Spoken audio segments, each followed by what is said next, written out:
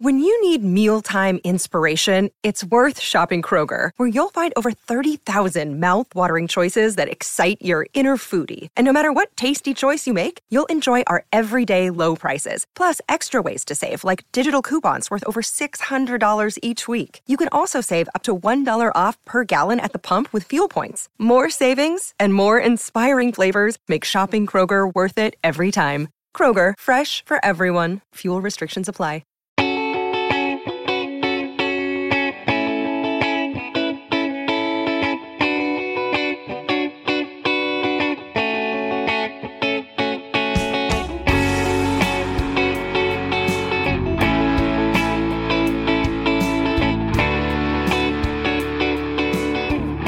Welcome to another episode of Purple Insider. Matthew Collar here, and you have begged for him to come back on the show. You have waited for the longest time, and maybe a failing on my part for not connecting sooner with Brandon Thorn. Trench Warfare also contributes to Establish the Run, the offensive line guy, as you've been known on the show for a very long time. Brandon, what's up, man? It's a triumphant return. How are you? Doing good, man. It feels like it's been a while. You know, it's good to get back and do this again, because we've obviously had some good times and good conversations. So this is cool. Well, let's see. They did not draft an offensive lineman, so we didn't have that. Well, they did actually Ed Ingram in the second round, but we didn't do a big breakdown of that one. And then the last time they played football was a very long time ago. So we haven't gotten together in a while. And what we used to do when they made the playoffs was we would do matchups of offensive versus defensive line, but they haven't made playoffs in a while. So here we are, though. Here we are. We're going to talk about Christian Darrisaw year 2 and the interior issues that have continued for your entire existence as a guest on this show. So I'm gonna go dealer's choice. You get to pick. Would you rather talk about the interior issues first or Christian Darrisaw first? We could talk about Darrisaw first. I think that would be kind of started off on a good note. Yeah, man. I mean, you know, Darrisaw was obviously coming out of the draft, you know, really talented player, just with his size and some of the power that he had at Virginia Tech was very impressive. And then as a rookie, I thought he played pretty well. You know, some of the pass protection issues that were a little bit there on tape in college showed up. You know, he tends to be a little slow out of his stance at times, maybe kind of give up a short corner sometimes and let guys kind of get to his edge a little sooner than you would like. That was something that I think was, you know, on tape throughout the year as a rookie, but he has enough athletic ability and stuff to correct that. I think it's more of a technique thing. But yeah, you know, as a run blocker, to me, when I did a couple film rooms, you know, on Vikings guys and watched him throughout the year, that was what really jumped out to me and kind of what stood out in college as well, just because, you know, he could really, you know, he has the size and the strength and the power to really kind of impose his will on guys and move guys in the run game. So that I saw some of that as a rookie. And then, you know, coming into throughout training camp so far, seems like he's kind of taken another step and looked great. So, you know, I mean, that would be awesome, because I think, you know, even if we didn't get rave reviews of him so far, you know, even if it was just, you know, incremental improvements, I still was thinking that the Vikings had, you know, one of definitely the 10 best tackle pairings in the league, you know, and maybe even, you know, higher than that. So yeah, this is a really good tackle pairing in place. So I think that's kind of, you know, better, probably the best tackle pairing that you guys have had since we've been talking. Yeah, I think that he has the potential to be better than Riley Reiff because of his physical upside, which is higher than Reiff's was. Reiff was kind of like having to grind it out. And technician, right, exactly. And everything had to be exactly right. And if he wasn't 100%, then you started to see some fall off in his play. But what impresses me about Darrisaw is last year the guy went through kind of a lot. Like, he had an injury coming in, and then he had to have another surgery, and his head coach was kind of complaining about it at the podium, which, you know, I think could be tough for a young player, put a lot of pressure on a young player right away. And then when he has to come in, I think it was Myles Garrett was the first guy he had to face in the entire NFL. And then his first start at home was against Randy Gregory. It was just like, welcome to the NFL, my friend. And we have talked about many tackles in the past who have collapsed. And this is not one of the way he battled through that first very tough situation, like adversity right off the bat, and was able to play pretty well. I think that that's kind of a sign of like the makeup, because I think that the mental makeup, the emotional makeup of an offensive tackle is super important, because we've seen when those guys get frustrated, it's like one mistake builds on the other and it just can all fall apart. I thought the way he handled that last year was really impressive. Yeah. I mean, you know more about the inner workings and stuff than I do. And that, that all that context is obviously really important. So yeah, that speaks to some really positive things. I think, one of the concerns for him coming out was just kind of a tendency to be a little lackadaisical on the field, and I didn't really see that much, as a rookie, and I think part of it may have been playing down to competition in college, which you don't really have the opportunity to do that as a pro, because all competition is usually, well, it's better than what you saw in college. So maybe, that just kind of got righted and fixed, right away. So maybe that's not an issue anymore. But that was like one of the things that, you could see on tape a little bit. I remember the game against Richmond, like he just didn't look like the same guy as he did against North Carolina. So if that kind of stuff is, by the wayside, gone now, then it's really just a matter of him like refining technique now and footwork and timing, coming out of his stance and set points and all these nuances and stuff like that, which generally, if you have the talent and the physical traits and you're getting, adequate or better coaching, those things are going to improve. And if you stay healthy. So, seems like all those things are kind of working in his favor. And which is huge for this team and this offensive line. I'm excited. I guess, what do you think the upside is? Because to me, it's very, very high. And I was actually surprised in the draft when he wasn't taken a little bit higher than he was. And so I immediately wonder, like, does the NFL not like see something that the draft analysts see, who have him going as a top 10 pick? But then right away it comes to fruition that like he can play in the league. And when I watch a guy of his size move the way he moves, I think that the upside ends up being elite, but also maybe we do have a tendency to overrate these things. So I guess how do you view it? Well, coming out, I had him as a mid to late first round grade. And I think the concern was what I just touched on, in terms of his focus, concentration, playing with the same level of consistency with those things game in, game out. I think, and anytime with an offensive lineman, I think if you have those concerns, it's kind of a red flag, because you want a guy to, definitely check the box with finishing, effort, competitive toughness, whatever you want to call it. So when those things are kind of questionable, it kind of gives you some pause. That's the only thing that I could really think of that caused, a little bit of a drop for him. Because I don't think that he had any significant injury. He missed the spring of 2019, I believe, with the surgery, but nothing crazy, no torn ACLs or anything like that. So that's the only thing I could think of that, for the reason why he dropped. But I mean, I definitely saw the upside, and not only the upside, but the ability to make an impact right away, especially as a run blocker. That's why I gave him, the grade that I did. I compared him to Dion Dawkins coming out, and I think he's probably a little bit more athletic than Dion Dawkins, but that's probably like what you would hope the floor would be for him in year 2, year 3, and I'm probably a little bit higher on Dion Dawkins than most, but I see an above average left tackle, top 10 left tackle.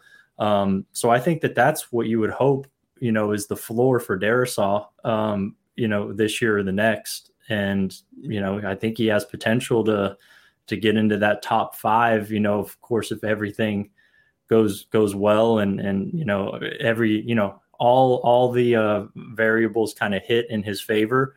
I think he certainly has the talent to be considered up there at some point in his career. I don't think that's crazy. Yeah, I don't think that's that we're being too high on it either when someone is that large and moves that well and has the pedigree that they have. And then it matches up with the other day, Danielle Hunter was very complimentary of him. And like Danielle Hunter is very, very short winded and had a lot of things to say about Christian Darrisaw. It's sort of like a read between the lines. I don't think he's just giving us a line. I think he knows what he's seeing. And also him going up against Za'Darius Smith every day in practice. You can't get much better preparation for the season than that. Okay, now we've got to talk about the other part of the line. So Garrett Bradbury is Garrett Bradbury. This is something we've been talking about for some time, that the weakness is the weakness and there's no solving the weakness, and we all know what the weakness is. The question that I have is, would you put in Chris Reed instead and play him at a position that he hasn't really played in before, just because you know how weak Bradbury is going to be in those key pass blocking situations? Like, is it worth just pulling the cord on this one and saying it's over? Or is it worth giving it one more chance in Kevin O'Connell's scheme, or to see if there's any improvement there? Because in camp, it hasn't really looked any different. But also, I think, Chris Reed is a career guard and hasn't really played center. So it seems pretty risky. And we've talked about this many times of like shuffling around guys to different positions that they don't play. Seems good in theory, but doesn't work very often. So how would you weigh those two things? Yeah, that's a really good question. I mean, my initial reaction and thought is to just stick with Bradbury at this point, and just have Chris Reed as, maybe win the right guard job or just be a, really high quality backup, and probably roll that way, especially because, it's just kind of a continuation of that wide outside zone type of scheme that if Bradbury is going to, kind of take it to a little bit, higher of a level, which I would maybe expect something incremental at best at this point. It's probably going to happen in this situation. So yeah, I mean, I think what he can offer you in the run game is good enough to warrant, keeping him in there. And, the wide outside zone based scheme is, it gets thrown around as kind of, a lot of teams run it, but a lot of teams run a very different variation of it. So, McVay, Shanahan, there's a lot of coaches that run it, and they have different tweaks, different things that they could do to help out players depending on where weakness is.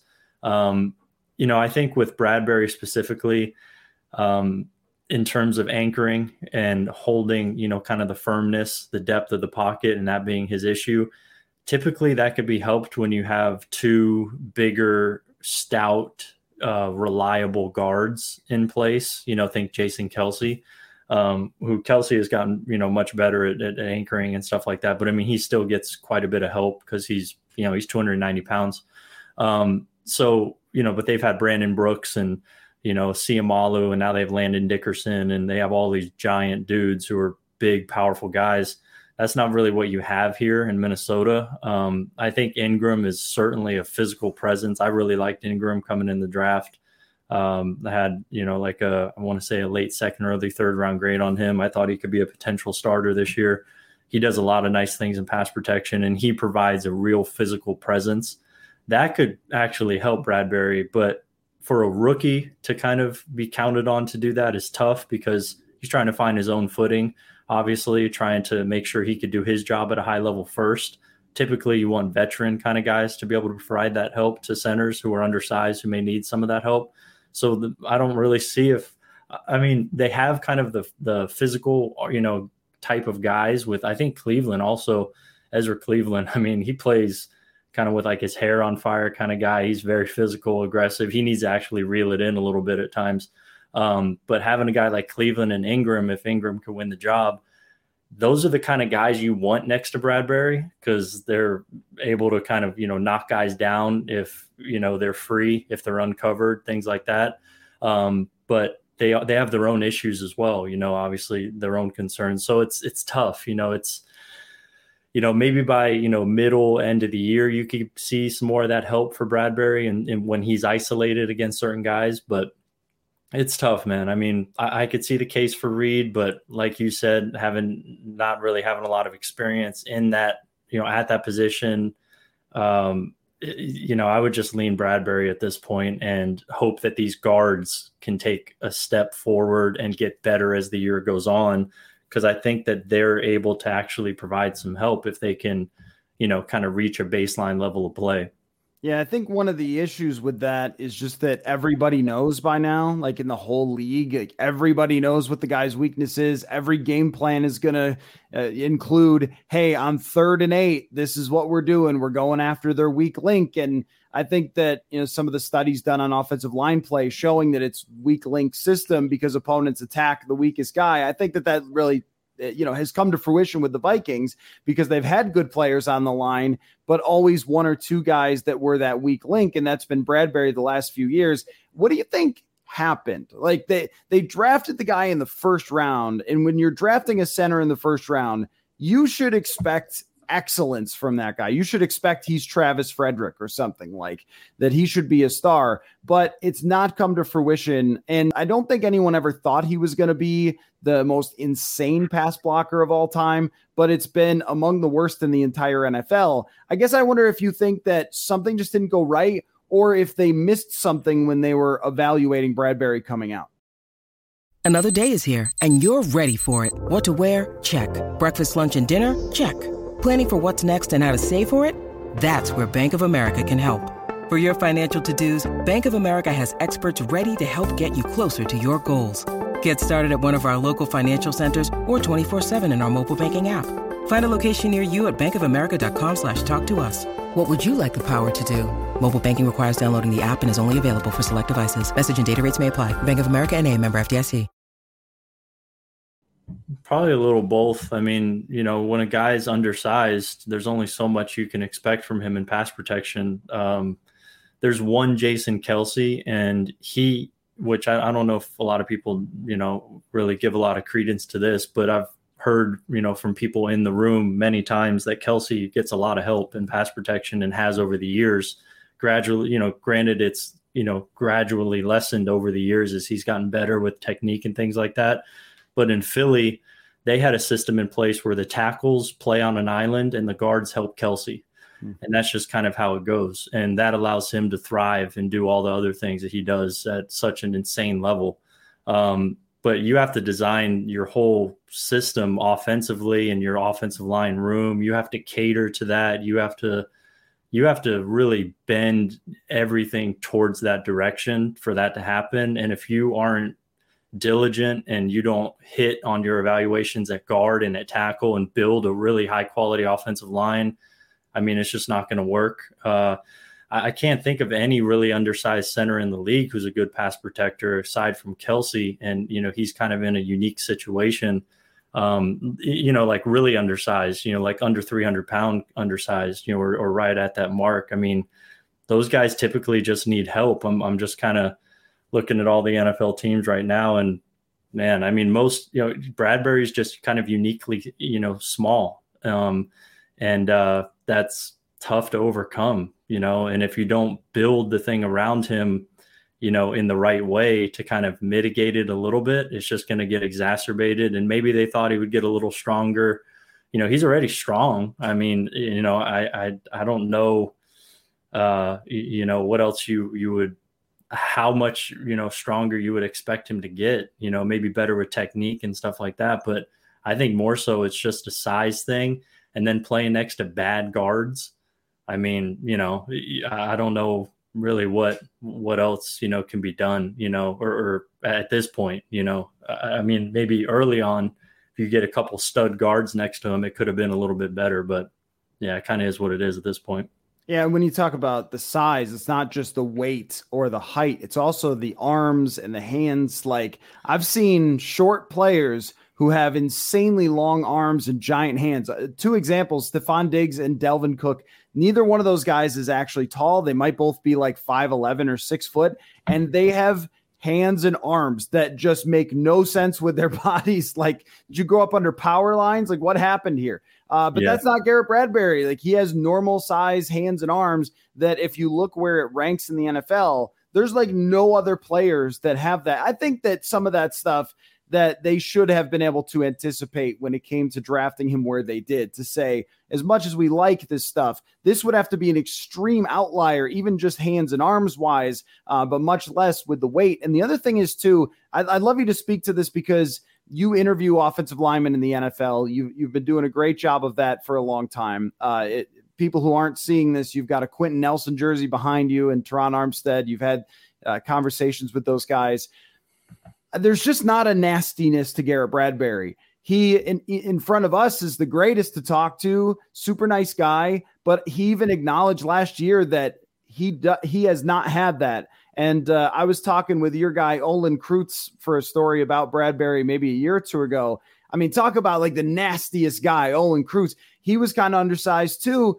Mm-hmm. If you're going to be that, you have to be just willing to do anything and everything to win a rep. And I don't think I've really seen that with him. And that's why I don't think that it's going to change, but I'm also not sure that it's going to be any better if you just throw in somebody else.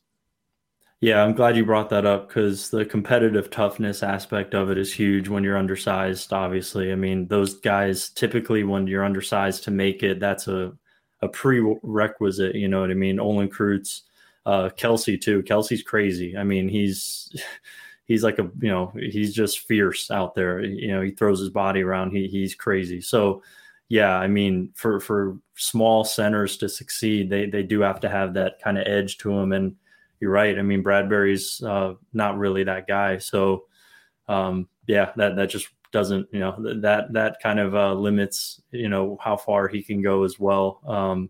He's kind of like a finesse player. He's athletic and quick. He could do some good stuff, reaching guys in the zone run game and getting out to the second level. But in terms of finishing, really scrapping with guys, straining.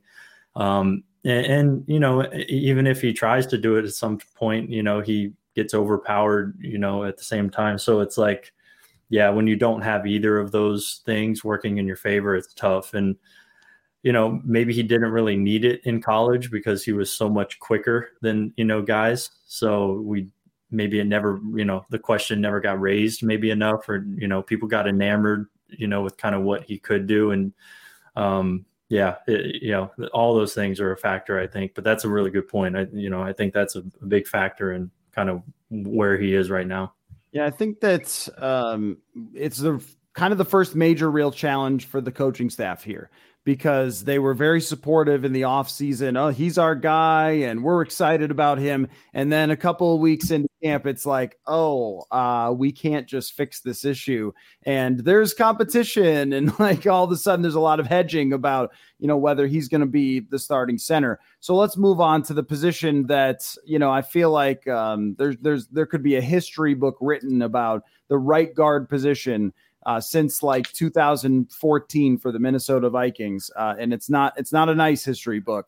So they've got Jesse Davis in there. It does not seem like Chris Reed is part of that competition. It looks like it's center or he's just a backup and that's it. So it's Jesse Davis. Ed Ingram, when Davis has taken veteran days, is the guy that's in there. I would think if you draft somebody in the second round, you want him to win that job, but he hasn't taken full speed first team reps. So I can't say he looks this way or that way. Like it looks fine with the second team, but it usually does. And Jesse Davis has been around though. So give me the Jesse Davis rundown, because he's been around. He's played right tackle. He's played right guard.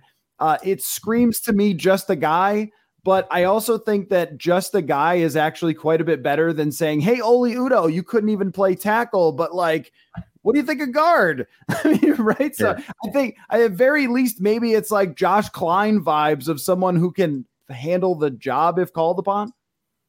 Yeah, I think that's probably the best you could say about Jesse Davis. Yeah, I mean, he's played a lot of football on really bad lines, in Miami, just terrible lines. So, him getting a lot of playing time and stuff, is a little.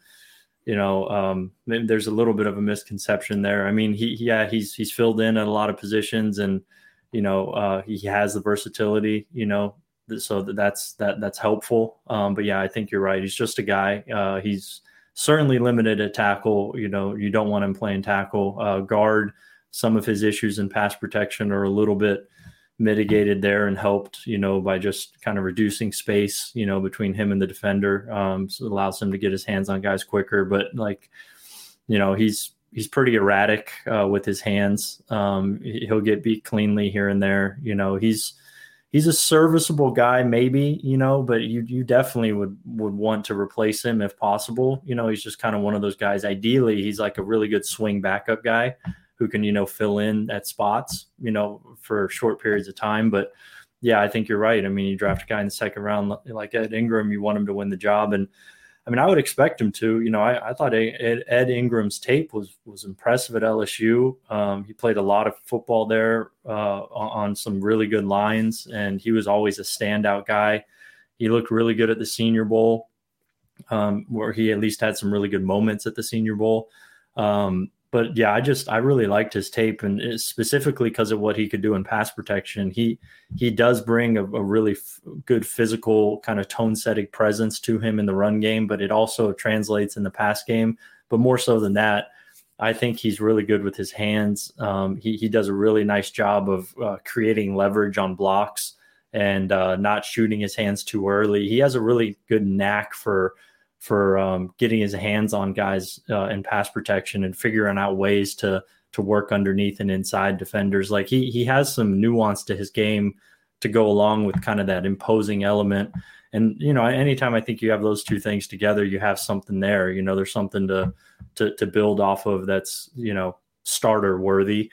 So yeah, I mean, I would expect him to get better with time and, win that job. And I think that he has a chance to be a functional starter, within the next year or two. That's kind of what I had him in like the third round, but like second round pick, you want him to be a little bit, more functional earlier, maybe, year one at some point, ideally. But if it's year one, year two, I think you have a guy who could be a functional, if not better starter in the next year or two. So I think you're in a pretty good spot at right guard, because worst case, if you have a Josh Klein guy, worst case, like you said, that's pretty good. And best case, you could have a average starter in Ed Ingram who has potential for more. So you have options there.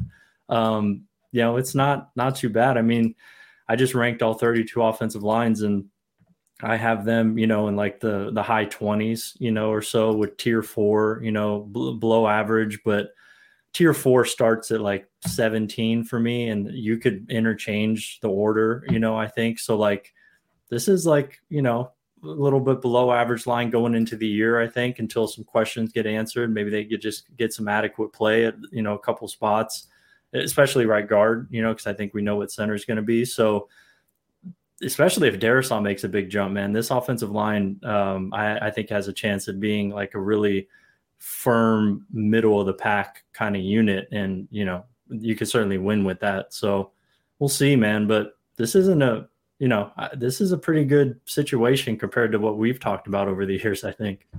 Folks, training camp is here, and there's no better way to represent your Purple fandom by going to sodastick.com and checking out all their Minnesota sports-inspired goods. The best football designs, in my opinion, are Randy Moss's Disgusting Act and the Purple People Eaters look. But look, there's lots more for you to check out at sodastick.com, SOTASTICK.com. T-shirts, hoodies, hats, whatever you're looking for, use the promo code PURPLEINSIDER at checkout for 15% off your purchase.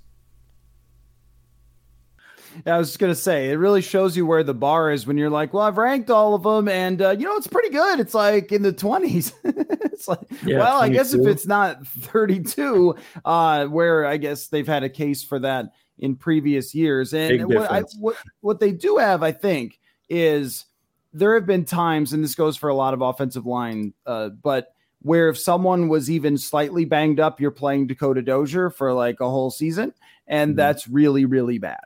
But in this case, Chris Reed being a backup, Jesse Davis potentially ending up as a backup or a second-round pick behind him, and Oli Udoh, who is not an atrocity as a tackle, as a guard, yes, but not as a tackle. You actually have some depth on the offensive line where it's not immediately over if somebody else has to play, which is, again, a first. And I think that what we've been talking about in the last few years is kind of like there's some bones here of something that should be good, but you just can't seem to get all of the puzzle pieces, no matter how many times you draft people in the first couple of rounds. And it really may swing on Ingram, because if Ingram works out, then you're talking about everyone on the offensive line is drafted in the first or second round. And then you've got it pretty solidified. And after this year, you can replace Bradbury, or even this year, if he struggles, you could put in Reed. And that's the only guy who doesn't have great pedigree. But if that doesn't work out, then you're talking about still replacing two positions. And once again, we're doing this whole thing. And I guess the last question I was going to ask is, if you think that, this offseason they went out and they got Zadarius Smith, Jordan Hicks, brought back Patrick Peterson. They spent a lot of money on the defensive side, Harrison Phillips, and not at center to replace Bradbury, or with a more serviceable right guard than Jesse Davis. I wonder if you think that they took the right direction, or if there was somebody you looked at and said, now they really should have signed him, or if you think they still should try to sign JC Tretter if he's going to play. I don't know what the deal with him is. Yeah, I mean, I think Tretter might have like a little bit of a back thing that hasn't been really reported. I've heard that last year. We'll see though. I don't know if that's one of the factors that why he isn't signed. But yeah, I mean, I probably would have looked at the center free agent class, pretty heavily. I know Tretter was in there. Gosh, who else was in there?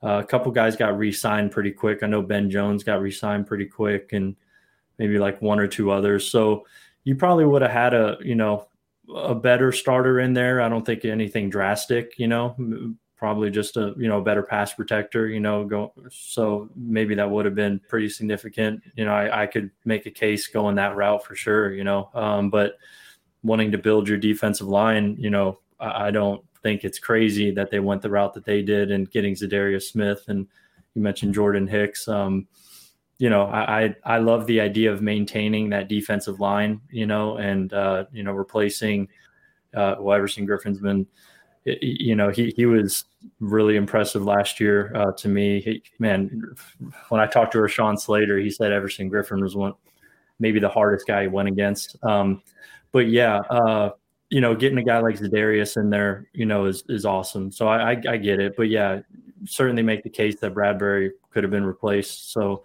I think, though, the difference with the offensive line now is you have Darrisaw in place. And, so you mentioned how it's kind of similar. It could be similar if center and right guard become concerns after the season, and that's valid. But, like, man, to have those tackles in place, if Darrisaw really is much better, it's much different than years past, because now you have two studs at tackle. Man, that gives you a lot more flexibility, I think. And I'm excited. If Darrisaw really is that much better this year, this offensive line will be better.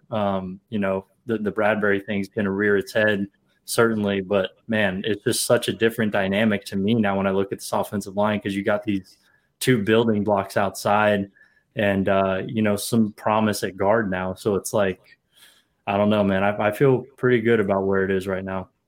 Okay, last thing before I let you go. I want your hottest offensive line NFL take, because you did do your 32 rankings for ranking all 32 teams for Establish the Run. So when you were making your rankings, what was your hottest O-line take?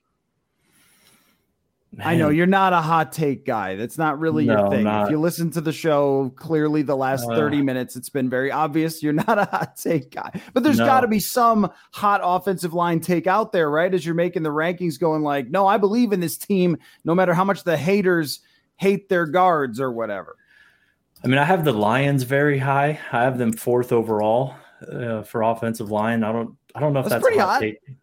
Yeah, I mean, I think people think that this offensive line is pretty good. I don't believe in the team necessarily, but the offensive line I think is really good. They have one weak spot in Vaitai at guard, but I think they have 4+ starters. So that's one that I was a little different. I think the Saints, have a good chance at having a better offensive line than most people may think, despite losing Teron Armstead. And there's a lot to kind of like what they have there.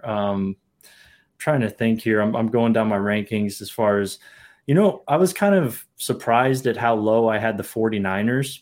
I think I had them at 18. I think that they can rise up the rankings with time, but to me, looking at their offensive line, it's Trent Williams and everybody else, and obviously when you have the best offensive lineman in the league, that's a great spot to start. And when you're in a Kyle Shanahan scheme, obviously one of the 2 or 3 most offensive line friendly schemes in the league. So they'll be able to get by better than most, but their interior for week 1, there's a very good chance that they are going to have a combined 0 starts on their interior for week 1. So that to me was a little bit surprising. I kind of had an idea. I knew Aaron Banks was there. I knew Spencer Burford was there. Both those guys, they have 0 starts. But then Jake Brendel is taking over for Alex Mack, 0 starts. And they're counting on Mike McGlinchey to kind of regain what he had 2-3 years ago, which by all accounts in camp, it sounds like he looks good again. So maybe they'll have some tackle, the tackle situation situated, but that's even a question. And then to have 0 starts at 3 positions on the interior, man, that's tough to overcome, even if you are Kyle Shanahan. So I'm really interested to see that one. And I don't know if that's a hot take, but 18 overall for the 49ers with Trent Williams, that might catch people off guard a little bit. Okay. Yeah. I would give it that's a warm summer day take, I think. But no, I mean, with a essentially rookie quarterback in Trey Lance, who has only started a couple of times in his career, to have an inexperienced interior and a lot goes on. This is like this subtle quarterback offensive line relationship with pass protection. Blitzes are always getting more creative, and he can run, of course, and escape, but I mean, there's no escaping when somebody comes free, right? So it's like you've got to have them on the same page, and with no starts, that's a little bit concerning for a team that I think has very, very high expectations. If you're getting rid of a quarterback eventually that took you to the NFC Championship game and a Super Bowl in recent years and going to Trey Lance, it's a little bit surprising that they would just say, like, okay, here's some inexperienced offensive line. You'd think at least at center that they would want somebody who had been around. Yeah, that's exactly kind of my thinking as well. I also have the Titans 28 overall, so that might surprise some people. Those are probably my hottest takes. The Lions, Titans, 49ers. I don't really, like you said, I don't know.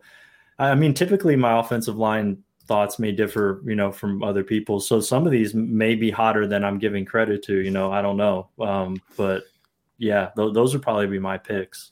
Well, it's not like the NFL draft where you have 8,000 people who are all coming out with their offensive line rankings. So it's maybe you and a couple of other people looking at them. But I think that what you're saying just in general about where the Vikings stand in this, I agree with you that if things go even relatively right for them, even if Bradbury isn't different, everything else looks like it should be better. The question always is how much will that matter when you have the weak link? But there's something there to build on for the future as this team sort of competitively rebuilds with the 2 tackles and then Cleveland, and then we'll see what ends up happening with Ingram. So maybe at some point, someday, I know it will come, Brandon, we'll do this show and you'll be like, I got him in my top 10, and I will lose my mind because we've been doing shows since 2016, and there's not a single time that you've ever had them in the top half of the league, and that is absolutely deserved. So I feel this day will someday come upon us, Brandon. Yeah, like I said, man, I feel like the foundation, if you have the tackles in place, those are typically the hardest positions to get, maybe center, that would probably be the next step. But yeah, I mean, I feel like I see, like you said, the bones are there for that to happen one day, whereas the last few years they weren't there. So, yeah, I mean, I think there's a chance. Brandon Thorn, it's let me try to remember your Twitter. It's at Brandon Thorn NFL. Is that the Twitter? Yep. And Trench Warfare newsletter. I am a subscriber of yours, and just incredible amounts of information on offensive line play. And I know that our audience loves offensive line talk, so go check out Trench Warfare. Also, you contribute to Establish the Run, which is Evan Silva's site, and that's where your offensive line rankings are. So awesome to have you on the show once again. We will get together soon, and maybe, I've got a time when we'll do it. the Packers defensive line versus the Vikings offensive line, Packers O-line versus Vikings D-line. That's going to be a huge determining factor of week 1. So before then, we'll do a full analysis and breakdown of the trenches of that game. So I will look forward to that, and we will talk soon, sir. Sounds good, man.